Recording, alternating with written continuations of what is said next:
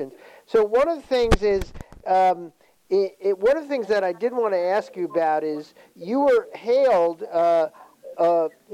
just a few years ago by a major blues magazine that's in your bio, and I can look it up. But as one of the Big City Blues. yeah, what did Big City Blues call you? And tell me about how you felt about that. They called you one of the they were looking nationally. What did Big City Blues say about you?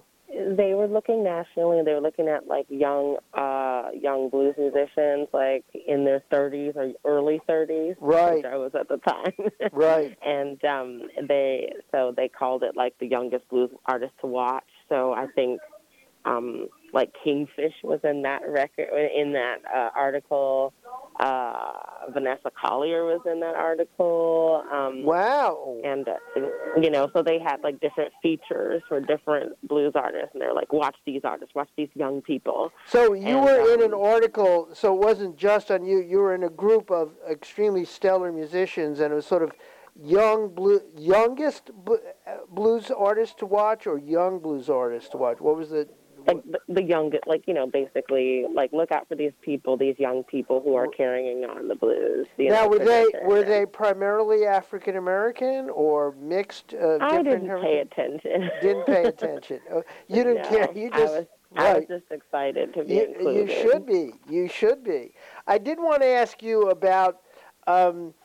Given that I'm going to tell, there's a joke that Eric Idle makes in a wonderful parody of the Beatles where he visits New Orleans, and he says blues. That's white music. That's black music played by white people, and he was joking, obviously. But the thing is, you're an African American artist, a younger African American, playing blues to sometimes or often somewhat older white audiences or white audiences in general, and most of the musicians who play with you, not all, of course, are white. How do you handle that and view that?